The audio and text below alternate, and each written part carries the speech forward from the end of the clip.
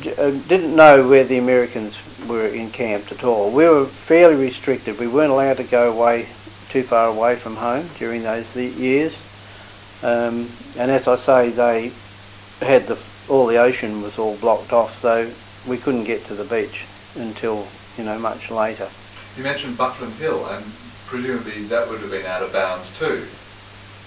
Well, there's no way you could get anywhere down there at all. And I mean, the coastal road that's there now wasn't there in those days. So that it was sandhills basically from there to the highway. And the railway yard, which has now been demolished for housing and everything else, wasn't there either.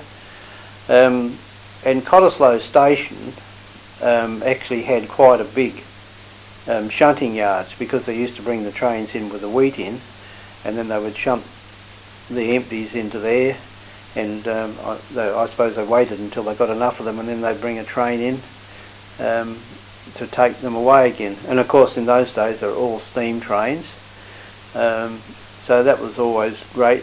And as a young guy coming home from school, we used to delight in standing on the bridge, Eric Street Bridge, when the trains were coming past, and getting enveloped in steam and smoke from the trains as they went through. And we can remember quite well in the winter the steam trains going up through to Perth, and if it had been raining you could hear the trains skidding on the corner as they were trying to get up into Swanbourne. There was a slight gradient there and the wet rails, and you'd hear the train skidding on the rails, you know, and then trying to get up the hill. And